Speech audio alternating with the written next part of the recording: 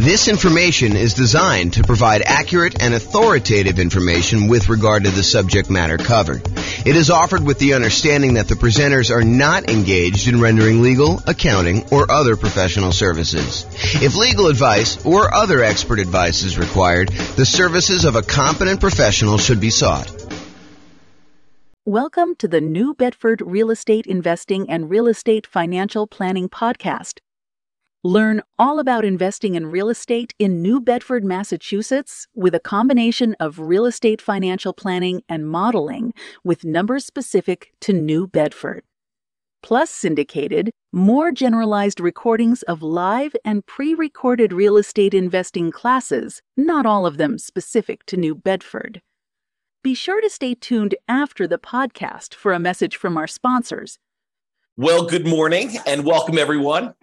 This is James Orr, and today we're going to do a class that is very similar to the class we did yesterday. Yesterday we did a class on how to calculate cap rate, capitalization rate on rental properties. Today we're going to do a class on how to calculate cash-on-cash return on investment.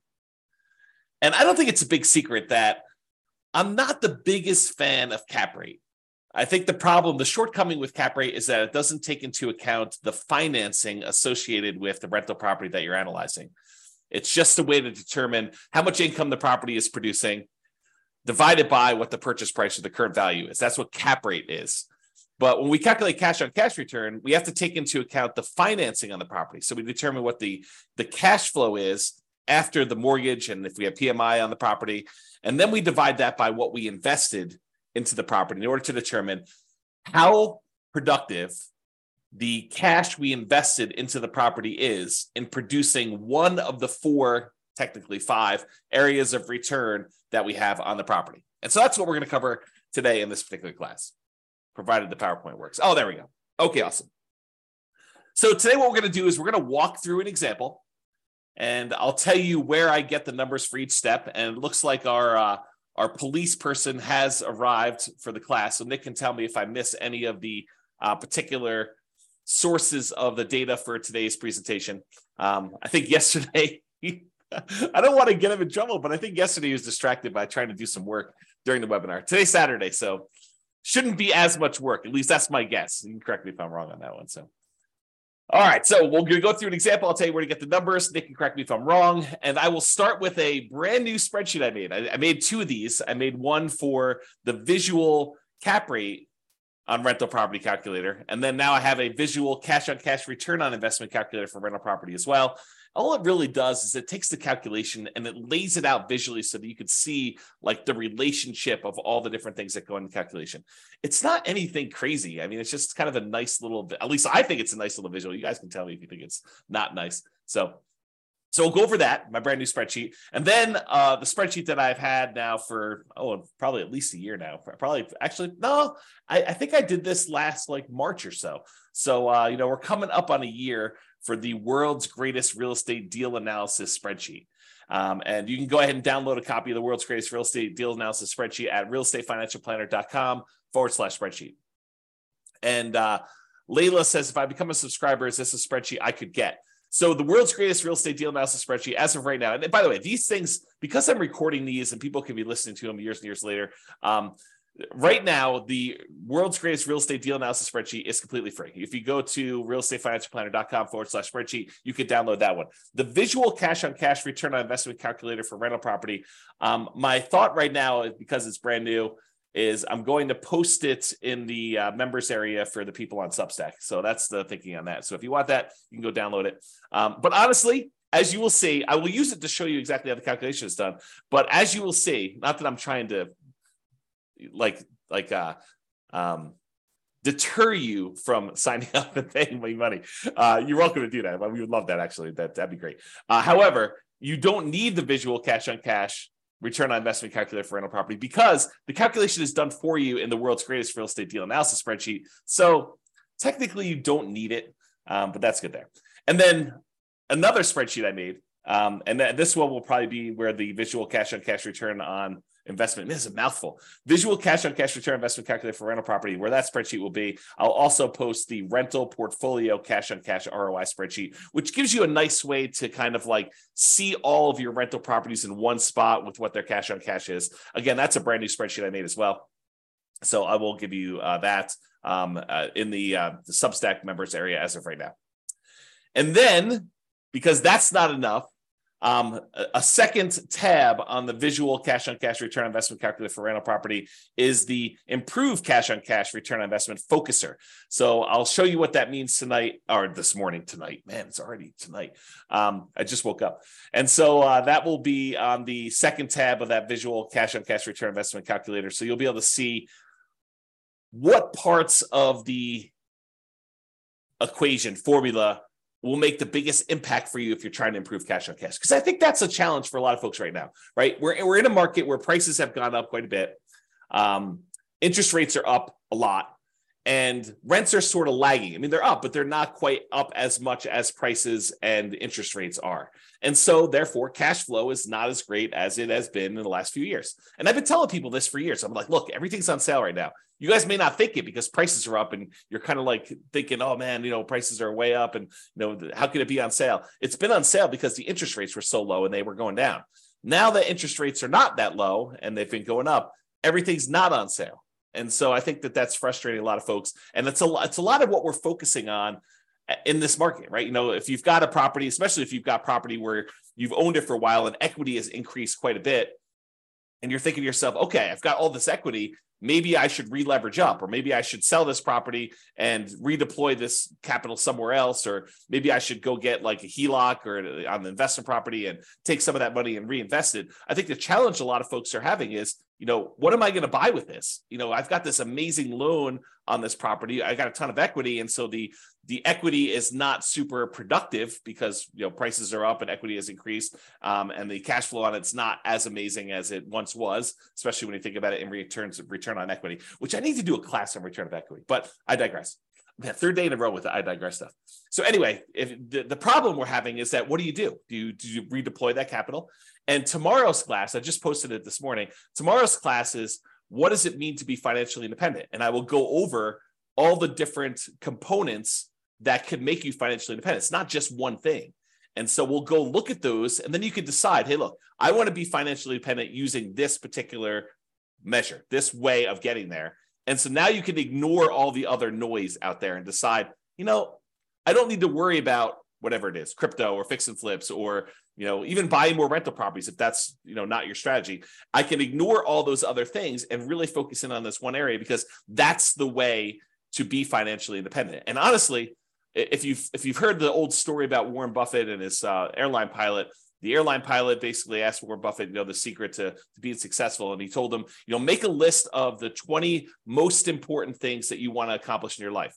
And so the airline pilot goes, he makes this list of the 20, says, okay, rank them from 1 to 20, 1 being the most important, 20 being the least important.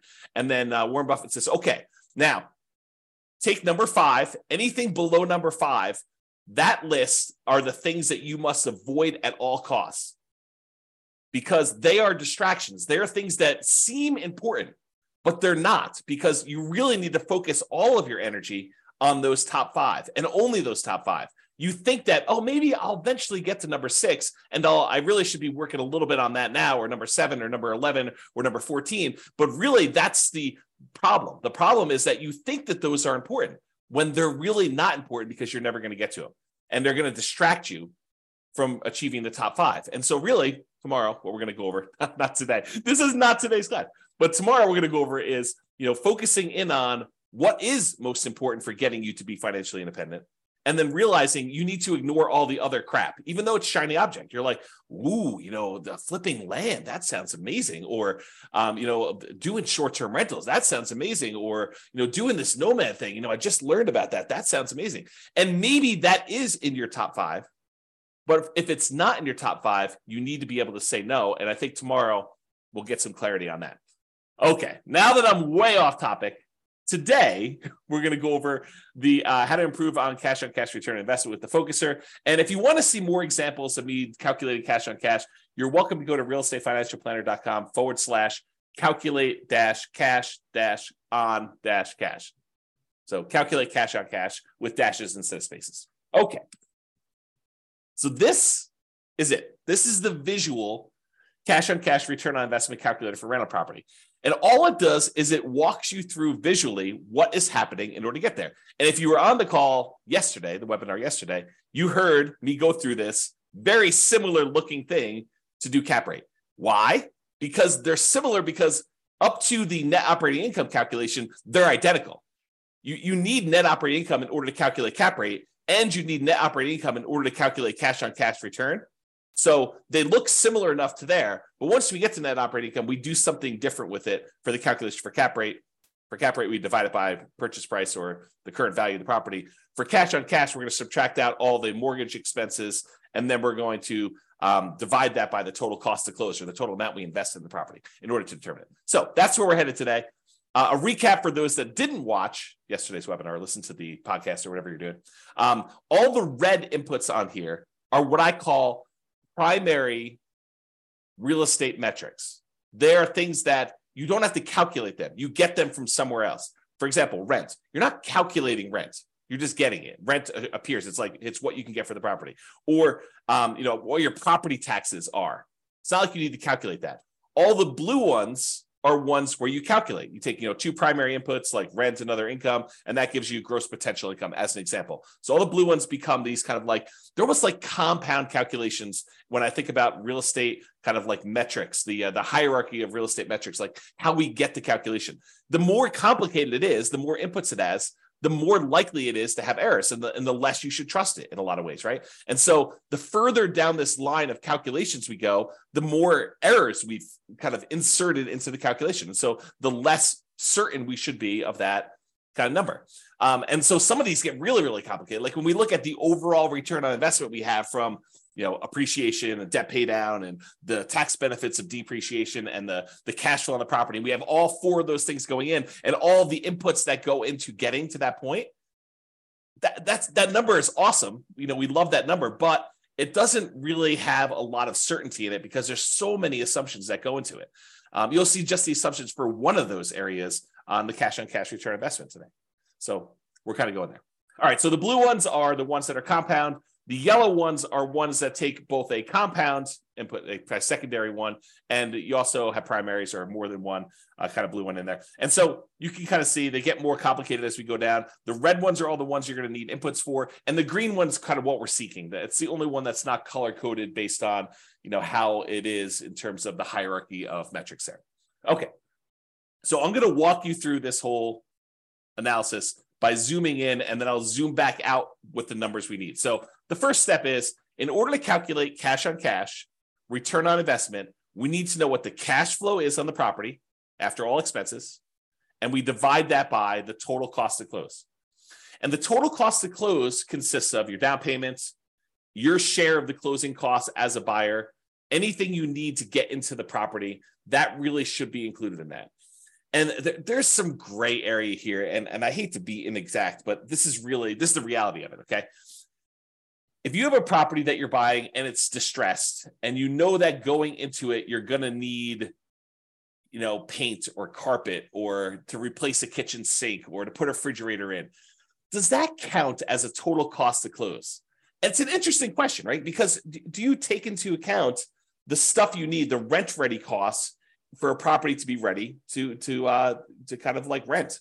And I think for most of you, I think that you should include those, right? Because it truly is how much cash return, the cash flow you're getting on a property, and you had to invest that money in order to get the property to exist. It's like the total amount you needed to invest in the property. So how much cash did you need to bring to the table, including the money that you needed to get it there in order to be able to have this property produce this amount of cash flow? So I do think you probably do include those. And some people would argue, the purists out there would say to me, James, but that's not really technically the cash on cash. Yeah, maybe. I actually think it is. I think that you probably should have, the money you need in order to get the property rent ready in there. Because then people will start saying, well, what about, you're going to need a roof and, 2 years, should you kind of include that in there? I don't know. Now you're getting a little crazy on me. And honestly, this metric is not, while it's probably one of the most important metrics when you're analyzing a deal to make sure that you get a property that's not going to really drag you down, like a kind of a, what do they call those? What's the animal that they have around your neck? Is it a mongoose? What is the animal that they have around your neck? I don't know. Anyway, you don't want to have a property that's really going to drag you down with cash flow, right? You want a property that, or if you're going to do it, make sure that you plan for that and set aside enough money to handle any negatives. Albatross. Thanks, Lee. That's awesome. Albatross around your neck. So you don't want one of those. Okay. So I don't know where I was going with this. I think I was talking about this idea of like total cost to close and how much do you include. I think once you get the property, you make the decision to buy it, doing this cash on cash return on investment calculation. I think as soon as you do this, this is going to sound horrible. As soon as you do this calculation, you should abandon it, right? Because that's not the metric we are concerned about moving forward. Once you acquire the property, I think the metric that matters most is your cash flow on your equity, your cash flow return on equity calculation, because that basically tells you, okay, now that I bought the property, it doesn't really matter what I use to invest in the property. Now that I bought the property, what I want to know is how much cash flow I'm producing on the amount of equity I now have tied up in this property. That becomes a much more important metric in my mind. So we do cash on cash return investment in order to make the investment decision. How much money do I need to put into the deal? And then how much cash flow am I generating on it? But once you get into the property, I don't think that's important anymore. I think what's most important then is, okay, I now have this much equity in the property, and this is how much cash flow I'm producing. Do I want to stay in the property and continue to get this current return? Or do I want to sell this property, walk away with my net equity, because you have expenses of getting out of there, and then determine if I should reinvest that somewhere else? Because then it becomes a comparison of, should I stick with this, what I have, and the return I'm getting, or should I then sell this property, pay all the expenses on it, or defer some of them? You can't defer all of them. I guess you could defer or eliminate all of them. I guess you could do that. And then you actually move on to something else. And so really, if you want to get super technical, the one I like most is your cash flow on the return on true net equity, which is your equity after you take into account all those expenses, because that's the amount of money you would walk away with and that you could reinvest somewhere else. Man, is that a tangent or what? Okay, so getting back to the class at hand. Cash on cash return on investment. So we're going to take the cash flow, which is all the money you got coming in, divided by, minus all the expenses you got going out, divided by the total cost to close. And I kind of included what sort of gets included in there and where you get it from. That actual calculation there is what cash on cash return on investment is. So the total cost to close is a primary input. You just get that number from, your closing sheet, how much money you put in and how much money you, technically, I guess it is a calculation, right? Because if you have the money you had to put up for a down payment, plus the closing costs, plus any expenses you have in there. In fact, why don't I make a note? Because, technically that is right. It is actually a calculation. So, all right. Total cost to close. See, you're seeing this happen in real time. It's not really primary because it gets calculated. So I'll kind of put in there what gets calculated in there, but you guys know what I mean. It's really a number you get off of somewhere else. It's just your closing sheet, the total amount you had to put down, plus the closing cost in order to get the loan, plus if you had any money that needs property to be rent ready, you can put all this in there to get that. Okay. And I won't even go down the rabbit hole. I won't let you guys distract me and talk about reserves here, right? Because technically, you probably should have reserves in order to buy a rental property. I think it would be imprudent for you to go buy a rental property without reserves. And then you got to ask yourself, well, James, should I put my reserves in my total cost to close? Because I really need that money set aside in order to do that. So really the cash on cash return investment is going to be even lower because you really should have, probably 6 months or 12 months of reserves, depending on what you're keeping it in, which I should do another class on reserves. But there you go. I won't even go there. All right, so stepping back. So we were doing this section before. We talked about cash flow divided by total cost to close gives you cash on cash. Now I'm going to say, well, how do we calculate cash flow, right? What does cash flow, the calculation look like? And really what cash flow is, it's your net operating income, which is the amount of income you have coming in on the property, net of all your operating expenses, which I will show you how to calculate. We're going to zoom back out. But net operating income is basically all the income you have coming in on the property after expenses, except for mortgage expenses, which is where we're getting next. So you take net operating income and you subtract out whatever your mortgage payments are. And by the way, most of the time we do these calculations yearly. So this net operating income is the yearly net operating income, and the mortgage payments are your yearly mortgage payments, and your cash flow is your yearly cash flow. And then your total cost of close is whatever total cost of close is. It's not monthly or anything like that. Okay. So net operating income minus mortgage payments minus private mortgage insurance if you happen to have PMI. So in most cases, if you're buying an investment property, you're not going to have PMI, because most of the time when you buy an investment property, you're going to put 20% down, sometimes 25% down, because the difference in interest rate between a 20 and a 25% down payment is oftentimes enough such that you should probably figure out a way to come up with the extra 5% in order to get the better interest rate. But go do the calculations both ways. Quote it out, to run your world's greatest real estate deal analysis spreadsheet with 20% down and whatever the interest rate your lender gives you there, and then run it again with 25% and see what the difference in cash flow is, because the interest rate is going to be better and you're going to be borrowing less. So usually your cash flow is significantly better when you do 25% down. So a lot of times you'll put 25% down. Okay, so most of the time when you're buying an investment property, you're going to have no private mortgage insurance. However, there is a 15% down non-owner occupant, aka investment mortgage. So you technically could buy a property with 15% down. In that case, you would have PMI. And you could either pay the PMI upfront as a one-time lump sum payment, which starts looking an awful lot like you're getting closer and closer to putting 20% down anyway. So you have to make a decision about that. Or most people would probably look at it in terms of a monthly private mortgage insurance payment, where you could actually get, pay a little bit each month until you get up to 80% loan to value. And then usually that private mortgage insurance payment will drop off and you will not have it anymore and it'll go to zero. Okay. And that's not the only way that you can have private mortgage insurance when you're calculating this cash on cash. Let's say you're doing the nomad real estate investing strategy where you're buying a property as an owner occupant. You're going to live there for at least a year. It's a requirement of the lender that you do that. And then at the end of the year, you're going to convert it to a rental. Well, a lot of times we will run analysis when we buy that property to say, look, I know I can't rent it in year one, unless you're doing like house hacking where you have a roommate with you or something like that, or renting out a duplex or triplex or fourplex. And so you're going to look at it and say, I've got this property now that I'm either able to rent out if you're house hacking or doing duplex, triplex, or fourplex, or whatever you're doing. Or a year from now, once the property I've lived in a property for a year, I'm going to convert it to a rental. What would cash flow look like either now or then? And most of the time I tell you just to analyze it now, because it's just simpler. So if you go and do that, and you're putting less than 20% down, you're doing like a 5% down conventional loan, or a 3.5% down FHA loan, or 3% down conventional, or nothing down USDA, or nothing down VA loan, like all of those low down payment options that you could use to buy an owner occupant property that you're moving into. In those cases, except for VA, you'll have PMI. And for those that don't know, I mean, I just assumed everyone knows what PMI is.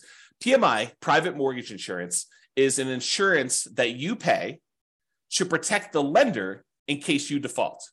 And the way I like to describe it is, imagine for a minute the lender says to you, hey, look, I will loan you money in order to help you buy this house. And you're like, great. And they say, okay, what I'd like you to do, though, is I want you to have some skin in the game so that if the property value goes down, I'm protected, and that you would lose money first. And you're like, hey, that sounds reasonable to me. You're willing to loan me money in order to buy this house. It sounds reasonable that I have some skin in the game to do that. And so what the lender says is, I'd like you to put down 20% so that if the property value dips and I have to foreclose on you because you stop making payments, that I'll be able to get all of my money back out, all that 80% value back out, and I will feel very, very safe in that position. And you're like, well, that sounds reasonable to me, but what if I wanted to put less down? And the mortgage company says, hey, let me think about that for a minute. Well, I'll tell you what I'm willing to do. If we find a third party, private mortgage insurance company, we find this third party and we say to them, look, the buyer, you, will go ahead and pay them a fee and they will take the risk on if there's a foreclosure and I am going to end up losing money. So what they will do is they will insure me as the lender for you only putting less down, as if I had put 20% down. Kind of a way to think about it, right? So what basically it does is it protects the lender in case they have to foreclose and they don't get all their money back as if you put 20% down. If you put 20% down, they feel comfortable.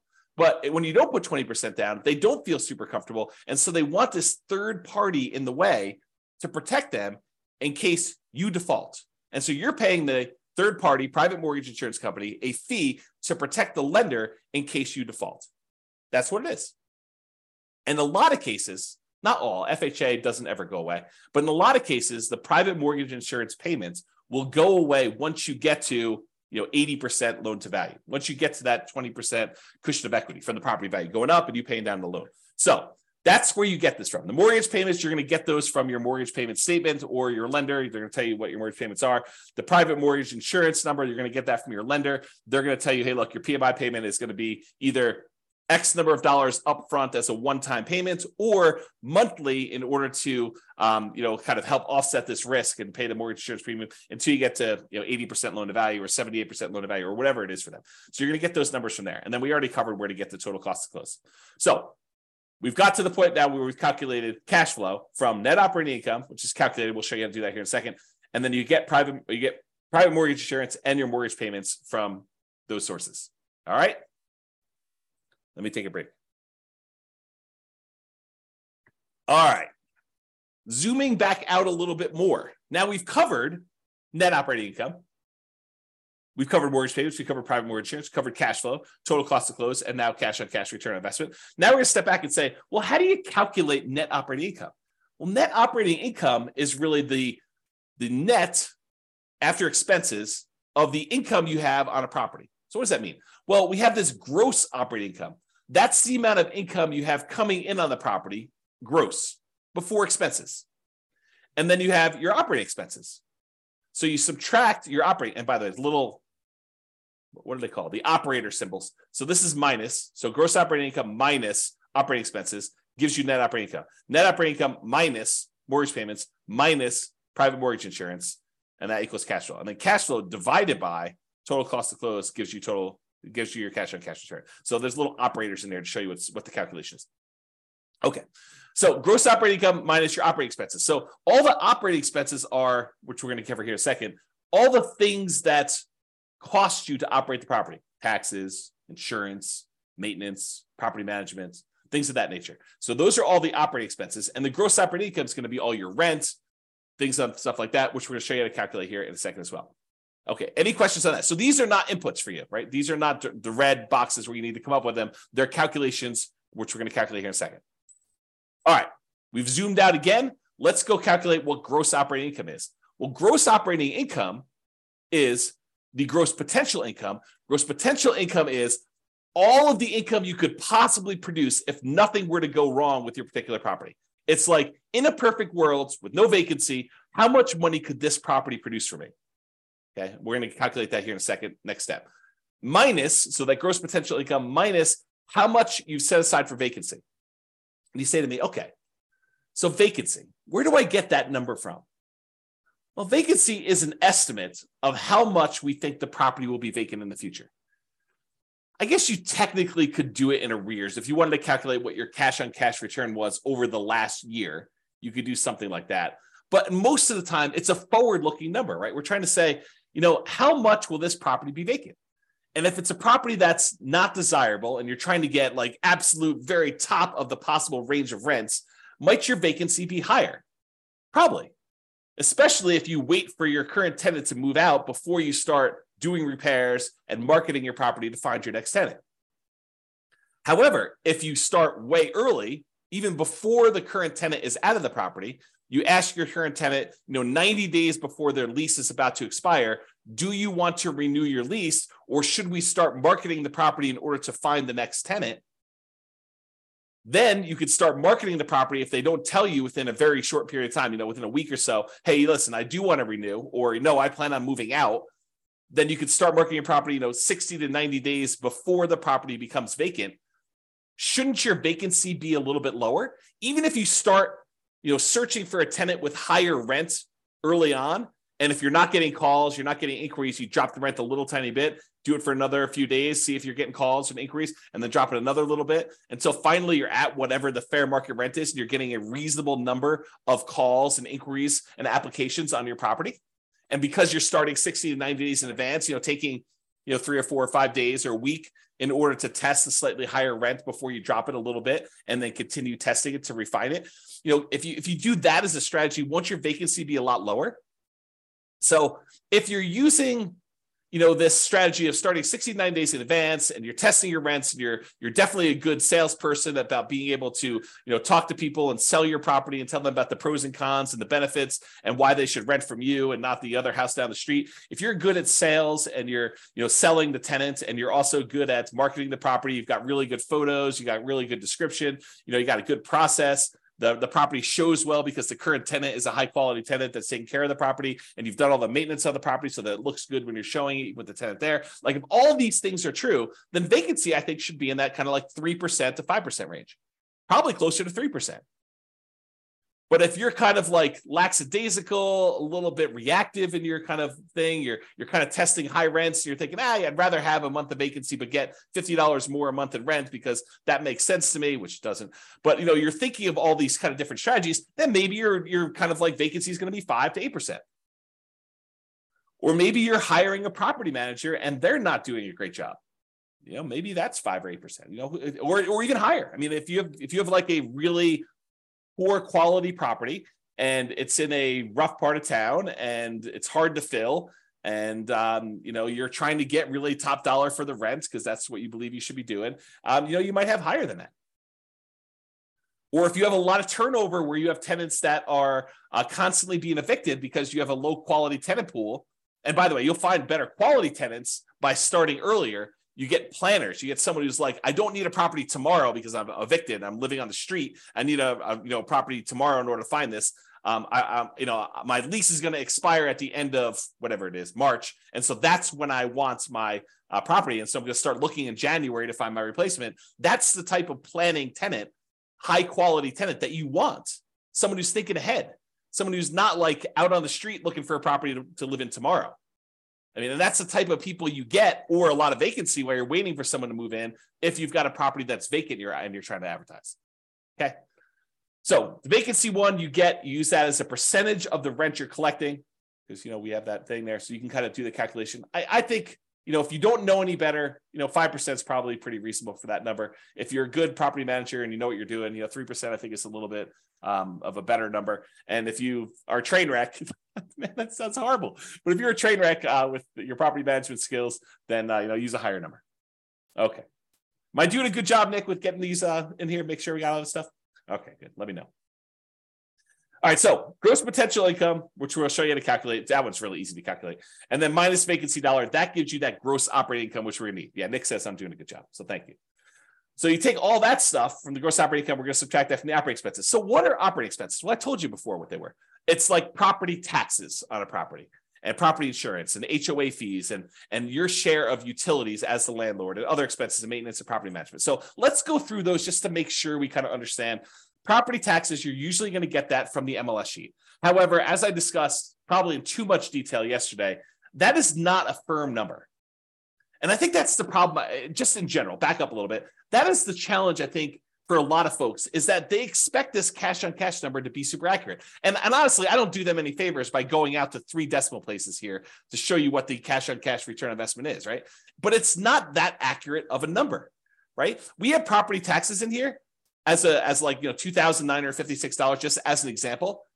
However, when you buy a property in some jurisdictions, in some markets, they actually reassess the property based on the sale, and your property taxes are going to change because now they know what the real value is, high or low. Could go up, more likely, or it could go down, less likely. So it could change. And I gave the example yesterday of like, you're buying a property from a senior and they had the senior tax exemption. They had like a homestead exemption on their property. And so maybe their taxes are really, really low. Like you're looking at it, you're like, wow, the property taxes on this property are only $1,200 a year. That's amazing. This property's going to cash flow like crazy. Well, it's going to cash flow like crazy if you were a senior and you had a senior homestead exemption on the property. Yeah. But when you buy the property, you no longer get that exemption. Right. And so property tax numbers can change. They're not static. They're not fixed. And they probably will get changed when the property gets reassessed anyway. Like this number goes up over time. So just be aware that this is not a super exact science. Like if you're looking at 2 different properties and you're like, what, this one gets me 4.91% cash on cash return, and this one gets me 4.85. I definitely should go with the 4.91. Not so fast. I think at that point, they're identical. And you need to go look at, okay, which one of these properties helps me achieve whatever goal I am trying to achieve that I want to hold in my portfolio for a longer period of time. And maybe I choose that one, not necessarily the one that has a slightly better cash on cash return, because it's not that accurate to begin with, right? It could get lost in a bad vacancy or a property tax or a property insurance claim that you didn't expect because it happens to be in a windier area of town and you're going to have shingles blown off. I mean, there's all sorts of weird stuff like that can happen. So this is not that exact. It's not that exact of a science. So then I think you start looking at, 4.9, 4.8, 4.7. They're all really, really close. Now let me think about, okay, of the properties I'm considering, which one do I really want to have in my portfolio? Which one helps me achieve my goal? Which one's most likely to go up in value over a long period of time? Which one is most likely to be easier to rent? Which one is more likely to have people stay there for a long term as a renter in it? Which one am I able to add the most value to? Like all these other considerations. In fact, I probably should do, and let me know if you think I should do this, but I probably should do a class on that. Like, the non-cash on cash calculation considerations when selecting a particular property, right? Like it's all these soft skills, all these sort of speculative, maybe I shouldn't do a class on that because they are like, they're speculative. Like, what do I think is true about the future of this particular property? It's like all those gut feeling ones, all the kind of blink things. If you remember Malcolm Gladwell's book, Blink, about making decisions on stuff, right? Like how you kind of think about those. So I don't know. We'll have to go into that in detail, but so you know where to get property taxes from, and you know why it's not always 100% accurate. Similarly with property insurance, I think when you start your search to buy a replacement property, you call your insurance agent on a property really early on property, and you say, look, this is pretty typical for the properties I'm looking at. What would property insurance be on a property? If you have other properties, you don't even need to do this because but what would property insurance be on a property that I'm buying that's, about a X dollar property with, 4 bedrooms or this marketplace and this kind of thing. And they'll say, insurance on that would be $1,600 a year, whatever number they give you. Then if you're going to go look at a property that's a little bit more expensive than the one you got your initial quote from, maybe you bump up insurance by, 5%, 10%. If it's a little bit cheaper, maybe you bump it down by a little bit there. But you're not calling your insurance, at least I don't think you should. I think this is borderline harassment. You're not calling your property insurance company every time you're analyzing a brand new deal. You get 6 new properties in the morning, you have your insurance agent on the phone running insurance quotes on 6 properties. Sounds like overkill, right? You're going to use a rough number to do your calculation. Maybe when you go out to the property, you're like, oh, this one does look interesting. I think I would like to make an offer on this. At that point, you probably could call your insurance agent and get an updated quote from them. Or maybe you wait for your offer to get accepted. If you're going to do an offer that doesn't have a high probability of getting accepted, maybe you wait until after it gets accepted and you're in your due diligence period, provided you keep your due diligence deadline, your ability to object if insurance is unreasonable or you're unable to get it. If you don't have that deadline and the ability to terminate, maybe you do call them beforehand and make sure, double check. But that's the idea. And so insurance, you're going to have these kind of rough numbers in place while you're doing your calculations, and then you'll firm them up later as we go. Okay. HOA fees, you're going to usually get that from your real estate agent or find out what HOAs they're in and then call the HOA companies if you're doing this yourself. Landlord paid utilities. This is not like the utilities that are for the property that the tenant is paying. So normally in a lot of markets, that's going to be electricity and water and sewer and gas, whatever the heating source is that they're going to use for the property. A lot of times the tenant is going to be paying those. The landlord paid utilities are the utilities that are exclusive for the landlord to pay. For example, that I like to use all the time is you have a fourplex. There's a common area like a foyer where when you walk in, it's kind of lit. It's got 4 doors going to the 4 different units. And that central area is its own utilities that the landlord is responsible for paying.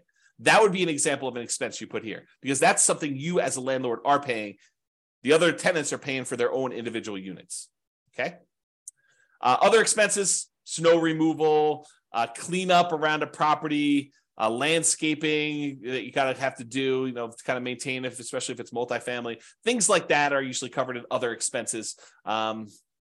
There's probably other examples in there, but that's kind of like the catch-all for all the other things you have there. And then maintenance on the property, you're going to set aside a certain amount of money. I mean, you know that things are going to wear out over time. You need to budget for those. I probably need to do an updated class on capital expenses and maintenance and kind of walk through those again. If you have access to the old one, you can go watch that. There's some really good stuff in there about like what's maintenance, what's capital expenses, and what's normal. And I made some like really crazy, like, this spreadsheet's kind of cool, but I made some ridiculously cool spreadsheets for doing capital expenses and maintenance and kind of budgeting those. And in fact, I should make a note. That's something I should talk about when I talk about when you should sell. All right, made a note for myself. Thank you. All right, cool. So those are the maintenance things. You should definitely have a maintenance number. So typically what it is, it's a percentage. You can really do the full calculation and say, look, these are the components and this is how frequently and this is how old they are. And you could do the calculation. That's what one of the spreadsheets does. Or you could say, look, I'm going to set aside whatever, to 8%, 10%, 12%, 15% of the rents coming in to set aside for maintenance on the property. And again, that's forward-looking. That's an estimate. Is it possible you could have a tenant stay in a property for 12 years and you not have to replace carpets for 12 years? Yep, definitely possible. Is it possible that you could have 3 tenants in 3 years, just no fault of your own, just, the tenant moves in, they get a job offer in another state, they move out. Another tenant moves in, they decide to fall in love and get married and they move out. Another tenant moves in, they only going to be there for a year and then they move out at the end of the year. And then after 3 relatively hard turns from 3 hard tenants, you have to replace carpet. Is that possible? Sure. But you're kind of estimating moving forward. All right. And then finally, property management. If you're going to do property management yourself, a lot of times you'll use 0 here. If you're going to do property management yourself, some people will put, some of their hard costs of doing property management. I think fewer people, but some would probably put in, a nominal fee for what their hours are worth doing that. And then of course, if you're hiring a professional property management company, you would actually put in what your cost is to have them do the work for you there. Okay. No questions, I assume. If there are questions, you go ahead and put them in there. So that is how you calculate those. Let's step back one more time to show you how to calculate gross potential income, but it's really easy. Your gross potential income, the amount of income you could potentially earn on this property before anything else happens, is really a combination of your rent and any other income you can get from the property.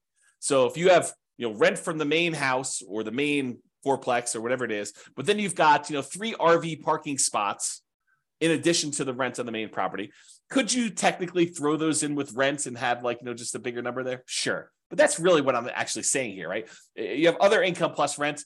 You could set aside the rent you're getting from the RVs, those parking spots, or, the extra Airbnb unit you have in the back of the property, or access to the swimming pool, or if they're renting out storage units at the property, or you're charging extra for on-site laundry, or you're providing internet service for the 4 tenants that live in the property. You're paying for it, and then you're getting income from each of them. All those different things could count as other income, like just some general ideas to do that. And then you add those together, and it gets gross potential income. Otherwise, this is the whole visual layout for how to calculate cash on cash. We walked you through all of the individual steps, and you figure out how to get it at the end to be able to see it. Any questions on that? I will continue while I'm waiting for questions. Okay, so this is just a visual of what the spreadsheet looks like. It's basically what we covered. It just has the title and a little logo and a little copyright thing down there and what the version number is, so you can see what it is there. All right, so yesterday we talked about how to calculate cap rate, capitalization rate, which is basically that net operating income divided by the purchase price or the value gives you cap rate. Today, we talked about cash on cash. And so you can see that all the calculations are identical getting up to this net operating income box. These are identical getting up to here. It's from here and what we do with net operating income that differs. In one case, cash on cash, we subtract out the mortgage payments and the private mortgage insurance, and we divide that sum by the total cost to close in order to get cash on cash. With the cap rate one, we took that net operating income, we divided by purchase price, we just got cap rate. So cap rate does not include any financing. Big difference. The cash on cash does. So what is the difference? Cap rate ignores the financing on a property. We just said that. It's the cash on cash return on investment if the property had no mortgage. Cap rate is cash on cash if the property had no mortgage. And I'll show you how I get there on the next slide. I think it's the next slide. Maybe it's 2 or 3. Cap rate is often used when we want to compare multifamily properties. You have a 12 unit and a 17 unit, and you want to figure out like which one is going to be better. And you can use cap rate in order to say, well, this one's got a cap rate, it's a 5 cap, this one's a 4.5 cap. You can kind of use those to compare. So it's used to do that. Both need the same calculation through net operating income, which we talked about, and I walked you through the calculations already, so I'm not going to do those again. All right, and I hinted at this earlier when I said cash on cash return on investment, when you're analyzing a deal for the first time to decide whether you want to buy it or not, makes a lot of sense. In fact, it's probably the primary metric for a lot of folks looking as to whether or not they should be buying a property. Look at their cash on cash return on investment, see what their cash flow would be when they buy this property based on how much cash they have to put in there. So it's extremely important when you're first buying a property. It tells you how much cash flow your property is producing based on how much you're investing in the property. That's a good number to know. However, after you've owned the property for 10 years, does it really matter what you initially invested in the property? Fast forward 10 years from now, does it matter that you only put $1,000 down on this property? Probably not. And honestly, the less you put down, the more amplified this gets, the less meaning it has. I'll give you an example about this.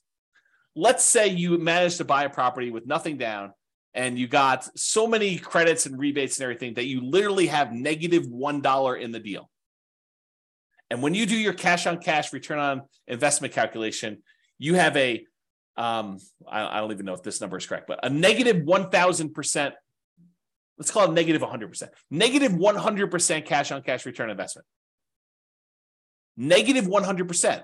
Certainly you should not buy that deal. Or maybe you should. What does a negative 100% return on investment mean in the terms of you having negative $1 invested in the deal? Right? It means nothing. It really means nothing. Maybe it means you have negative $100 cash flow for the year. That's nothing. On putting nothing down into a deal, that's silly. And that's why the smaller you put into a deal, the more amplified these returns can get in both directions. They can get really, really high positive, or they get really, really high negative. This is sort of like what happens if you have an infinite return on investment if you have nothing in the deal. Well, if you have really, really small numbers, it gets skewed there. Layla says, should you really be including total cash to close, not purchase price in your cap rate calculation? No, for cap rate, the definition is the purchase price. So the definition of cap rate is your net operating income divided by the purchase price or the then current value of the property. We use purchase price when we're doing the new purchase or when you're selling a property. But when you're doing a property that you already own, you use the value of the property. So that is the definition of what it is. So yeah, good question. So when I was saying this before, so does it really matter 10 years in the future what you had initially invested in the deal? And my answer is no, it does not. What if your property went up in value a lot? Does it matter that you bought it with almost nothing down? Let's say $1,000. No, because now you have whatever it is, $100,000 in equity. It didn't matter that you initially started with $1,000. Now you're concerned about, okay, I got $100,000 in equity. What am I earning on this $100,000 of equity? Am I only earning $500 a year in cash flow? Because $500 a year in cash flow on $100,000, is relatively small. Maybe you could take that $100,000 and invest it somewhere else and get better cash on cash, better return on your cash flow in general. Or maybe all the other returns are so good that you still want to stay in that deal, which is why I think this is just one measure, right? Really, after the first year, and honestly, that's an arbitrary time period. Right? It's not like me saying exactly a year, then you change over your calculations. I think once you buy the property, you look at cash on cash, I think we make that decision with cash on cash immediately. Then we're like, okay, I can set this aside because this number no longer matters. Now what matters is how much cash flow am I getting on my equity in a property? I think you should switch to that. Cash flow divided by your equity in the property, AKA cash flow return on equity. And I know I need to do a whole class on that.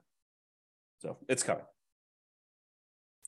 So that will tell you how much cash flow the equity you have in your property is producing. A slight variation of this becomes extremely important when you're considering what to do with the property you've owned, whether you should sell the property, whether you should refi it, whether you should add debt with a second mortgage or keep it as is. The variation I'm talking about is your return on true net equity. The return you'd get if you sold the property and what you'd walk away with after real estate commissions, capital gains taxes, depreciation recapture, and your share of closing costs. Like after you subtract out all those expenses, then whatever's left over of your equity is like what you should be using in your calculation, because that's really the return you're getting, right? The cash flow you're getting on what you could walk away is the return you'd have to think about replacing. It's not really your return just on raw equity, because that's a magical made up number. It's not really reality. I mean, it's equity, but it's not what you'd walk away with. It's not a number that you could actually see. Okay. All right. So here's what I'm talking about. Cash flow return on equity becomes cap rate.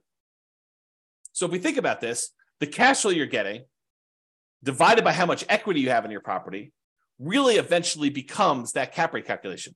And I'll show you what I mean by that. So here is the calculation for cash on cash return on investment. It's that net operating income minus your mortgage payments, minus your private mortgage insurance. Well, if it's property's free and clear, if you no longer have a mortgage on it, these go away.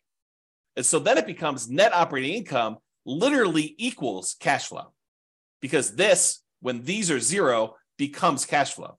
And then your total cash flow, when we stop looking at your total cost to close and we now look at return on equity, this becomes equity. Well, what's equity? Equity is your property value when you have no mortgage. So this becomes net operating income, which is really equal to cash flow, divided by your total cost to close, which we really start looking at as return on equity. And equity becomes your property value. So this literally becomes cap rate. So cash on cash return on investment is cap rate for a property that is free and clear, that you no longer have a mortgage on when we think about it in terms of return on equity. Mind blown. Okay. So that's what I covered there. And by the way, this last slide, if you never understood this, it doesn't matter. This is not a critical understanding piece of information. It's sort of like a fun parlor trick, helpful to realize if you're thinking about things in certain ways, but otherwise it is superfluous. You do not need to know this. It's not on the test. Okay, there we go. All right, so what are typical cash on cash return on investment numbers? I wish I could tell you, they're always this, but there's so many variables. It can vary by market. If you're looking in California versus New York versus Florida versus Texas versus Colorado, like all of these different markets in general, and even city specific, have varying what's normal cash on cash return on investments.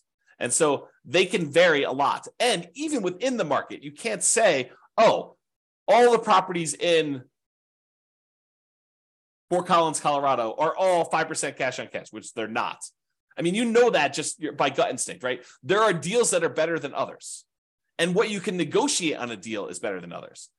Plus, even if all the properties were identical, the financing you get on a property changes your cash on cash return on investment. So there's no way that they could be good, because someone getting a 20% down loan in order to buy this as a non-owner occupant is going to be very different than someone getting 25% down loan on that property, or someone buying it as an owner occupant with 20% down, or an owner occupant with 5% down, or an owner occupant with 3.5% down FHA loan. Like the loan type now changes your characteristics of this, right? Because it not only changes the mortgage payments and PMI in a lot of cases, but it also changes the total amount you invested in order to buy the property. You put more down, that number gets bigger.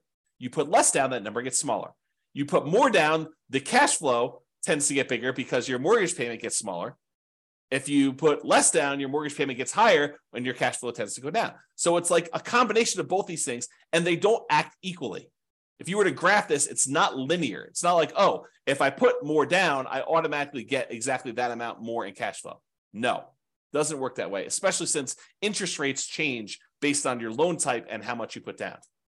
You put down 20% to buy it as a non-owner occupant versus putting down 25%. It's not just you put 5% more down. It's also that the interest rate you get from the lender for putting 20% down is different than the interest rate you get from putting 25% down. That's what makes this complicated. It's not easy. You need to actually sit down with a spreadsheet, the world's greatest real estate deal analysis spreadsheet, enter your numbers for both types of loans you're considering with the actual interest rates and actual down payments, and see what happens to your cash flow. And sometimes it makes sense to put more down. Sometimes it makes sense to put less down, partially depending on what your goal is. See the class tomorrow. Okay. Let me make sure I covered everything I want to cover in here. Yeah, and the thing I pointed out before, putting less down tends to amplify your cash on cash return, tends to make it bigger because that amount you put down is in the denominator, total cost to close. So that as that number gets smaller, it tends to amplify, it tends to make whatever your return is bigger. If it's positive, it gets bigger positive in general. If it's negative, it tends to get bigger negative. So when you're doing Nomad and you're putting very small amounts down, you can have these really abnormally high cash on cash returns and these abnormally low cash on cash returns, negative. Okay. In general, nicer, high demand properties tend to have lower cash on cash return on investment numbers. If you want to go buy pretty properties that you feel really good about, and you're like, I like this property, it's really, really nice. In general, those tend to have lower cash on cash return on investment numbers. Usually the properties that have better net operating income, better cash flow on them are the properties that are rougher, less nice. They're ones that they have some type of economic or location challenge or structural or conditional challenge on them. Those are the ones you tend to get better cash flow. This is like the classic slumlord kind of metaphor or kind of terminology, right? You tend to associate the people that have these cash flowing properties as these slumlords because the properties tend to be run down. They tend to kind of like forego some maintenance to improve their cash flow by having that lower maintenance number. And they kind of like live on the fringe trying to get these higher cash flows on that. Or these nicer high demand properties tend to be lower. There's some exceptions to this, right? You do nicer properties that are Airbnbs, maybe you can have enough income where those become nicer. So like a short-term rental, vacation rental sort of strategy could help you overcome that. But with traditional long-term buy and hold properties, that's the general rule of thumb. All right. So have I carefully avoided telling you what a typical cash on cash return on investment number is by explaining to you how much they can vary market to market and within the markets and based on the financing you're getting and like all those different things? Can you see how I narrowly avoided having to give you a number because they are all over the place? All right. I want to make sure. All right. So this is a new spreadsheet. Yeah, too many variables. Exactly. You need to run the numbers and the more deals you run, Layla, if you go analyze, 50 deals from the MLS and you start getting a feel for what it is, what a good cash on cash return on investment would be in your marketplace with the type of financing that you're looking to do. Then you start seeing a range. You're like, oh, this one's, 2%, this one's 3%, this one's 3.5%, this one's 1%. And then you get the feel for like what the range is. And then when you find one that is, near the top 20% of your range, and it hits all of your other goal requirements and kind of restrictions there, and kind of like your selection criteria, then you could say, well, this seems like a pretty good deal. It's not necessarily the highest cash on cash return investment. It's high, but it also has these other things going for it. So I think that's how you make your decisions. All right, rental portfolio, cash on cash return investment. So this just walks you through the calculations. You enter in your different properties here. You enter in your net operating income, mortgage payments, private mortgage insurance. I think it calculates cash flow for you. You put in your total cost of close, and it will calculate cash on cash return investment. So it'll do this, and then it summarizes what your average is for each one of these fields, each one of these columns, and your total. So that spreadsheet is also brand new. Just an easy way to keep track of this. If cash on cash return investment is important to you, which, as I just pointed out, you're probably not doing this, right? If anything, you'd want one that is your rental property portfolio cash flow return on equity number. In my opinion, that's a better number to know. And if you're going to do that one, you might as well do the return quadrants because you're going to want to know appreciation, debt pay down, depreciation, and the cash flow all at the same time, and reserves, and what the number is for those. So you'll probably want that, which it's coming. Okay. This is the world's greatest real estate deal analysis spreadsheet, very modestly named. It's my humility showing through and the naming of this particular spreadsheet that I made. But you can download a copy, realestatefinancialplanner.com/spreadsheet. And this is where your cash on cash return on investment is shown. In this case, it's the green little bars. It shows you what it is. It has a little number telling you what it is in year 1, 2, 3, 4, 5. Again, I don't think that's a good number to look at past year 1, but I do show it to you. And then cap rate for the first 5 years shows you those two in case you are a cap rate person. Because really the world is divided into people that are like, I'm more of a cap rate guy or gal, or I'm more of a cash on cash guy or gal. And so you can look at those kind of as two different worlds. And so whatever you want, it's there. And so you enter in all the numbers, like all the inputs, all the red boxes are just over here for analyzing the deal. Once you enter all this in, all these charts update. It's the one I'm highlighting is because there's a class on how to calculate cash on cash. is this one right here, which is where the number is. Otherwise, you do these numbers and all these other metrics charts get updated. All right. Any questions on that? Sweet. And then if you want to see what this number is over time, you can go look at this number, through year 40. This is just on the overrides tab of the same spreadsheet. So this is part of the world's greatest real estate deal analysis spreadsheet. It's mouthful too. And then on the bottom, there's an overrides tab for a different sheet. And it shows you this as part of a lot of other calculations. It shows you all the intermediate steps, but it also shows you these. And I've highlighted them with color to make it a little easier to find. All right. So this is the return quadrants. And it shows you the 5 areas of return you have when you buy rental properties. Appreciation, tendency for property values to increase over time. Cash flow, which is what we're talking about. We talk about cash on cash return on investment. Debt pay down, how much of the loan you're paying down over the next year. Tax benefits, your depreciation benefits on the property by owning a rental property. And then the amount of return you're earning on the reserves you've set aside in order to own the property. And then the total of all 5 of those. Okay, so it shows you what those are. What I want to point out is this cash flow one, that is cash on cash return on investment when you're buying the property. So typically cash on cash return on investment is represented here for the return on investment quadrant. So when you're looking at it for year 1, this is a really important number to look at for your number. And that is literally cash on cash return. That's the calculation we did today. Okay. All right. Improving cash on cash return on investment. I did not expect this class to go this long. It's all the tangents I'm going off on. So I expect to be done around this point, but I've only got 3 more slides left to go. And one of them is like a final, just kind of like contact information. So improving cash on cash return on investment. If you want to methodically go through each one of these red input boxes and think about how can I improve this? How can I increase it? How can I decrease it? If it's an expense, you want to decrease it. If it's an income source, you want to increase it. But how can I improve on each one of these boxes? What could I do? Well, that's pretty much what I did in the class on how to improve cash flow.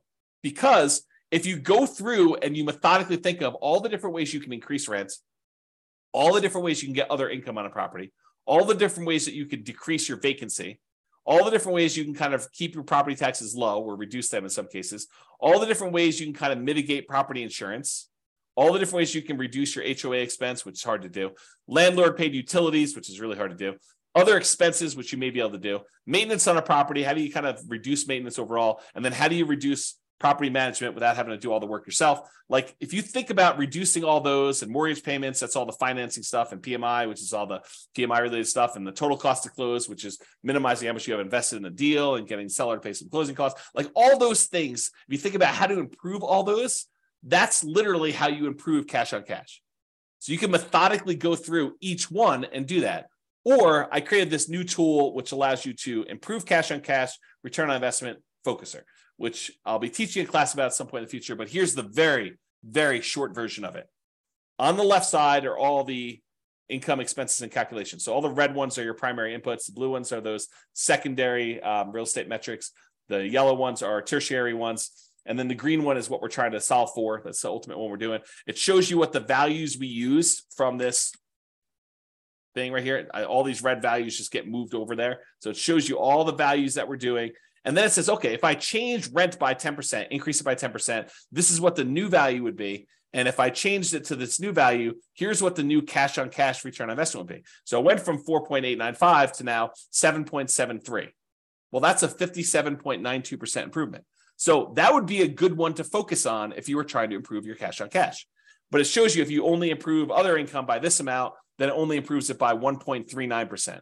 If you improve this other one by 10%, you reduce your operating expenses, it improves your cash on cash return on investment by 14.33. So you could see the ones that make the biggest difference, which ones you should focus on to improve your cash on cash return on investment. And you can play with these numbers. You could change it and say, look, if this only went up by 5% or 1%, or what if this went down and this one did, and it only does one variable. So this only calculates what happens if rent changes. It doesn't do rent and other income and property taxes and does a calculation. It's only a single one to focus on. Okay. This is the second page of the visual cash on cash return on investment rental property calculator. So it's the second tab. That's where you'll find it. All right, additional examples. Last slide. If you want to see me kind of walk through these calculations again for basically any property that we model, you can go ahead and go to realestatefinancialplanner.com/calculate cash on cash. It has dashes in there.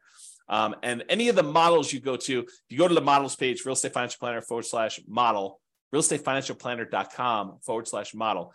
And if you pick a particular model, like doing Nomad or put 20% down or whatever, and then you go to copy it, it'll list the properties that it has in there. And below the property, it'll say, walk me through the cash on cash, or walk me through cap rate, or walk me through net operating income. So you can see me with software walk you through this analysis. And I explain to you what the steps are and where we got those numbers from and everything else. So if you want to see those, that's how you can do that. And that's only 3 minutes over is the end of presentation. Any final questions? You guys are very welcome. Wow, people are saying thank you without even me saying it. So you are very, very welcome for that. Hopefully that was super helpful for you guys with walking through cash on cash and how to get it done and why you probably don't need to manually calculate it, just use the spreadsheet to do it. But hopefully that'll be helpful. And I hope some of the tangents, right? Like there's always this debate over, do I go off on tangents and give you the extra information that maybe wasn't on the slide, but it reminds me, it's like, oh, well, I need to tell you about this. And so let me go share with you this sort of insight on some other stuff. Yeah. So people love the extra stuff. That's awesome. Okay, cool. Yep. Yeah. Everyone likes the tangents. Everybody likes the tangents. So that's it, folks. Thank you for coming. Show up live. I'll try to get the recording, provided the recording goes through. Try to get the recording up for those that have access to it. Enjoy your weekend. I will talk to you all soon. And I am doing a class tomorrow. So if you want to log in for that, that'd be awesome. Bye-bye for now. With home prices up, mortgage interest rates up, and rents up, but not quite enough to counteract the higher prices and interest rates, cash flow on rental properties in New Bedford is harder than ever. Book a call with the Real Estate Financial Planner to apply our proprietary 88 strategies to improve cash flow on your rentals. See the show notes for a link to schedule your call and improve your cash flow today. If you're a real estate agent, lender, or professional in New Bedford that wants to help our real estate investor listeners, consider reaching out to learn about collaboration opportunities with this podcast.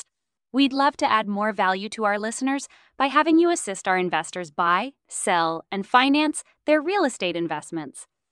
See the show notes to schedule a call to discuss collaboration opportunities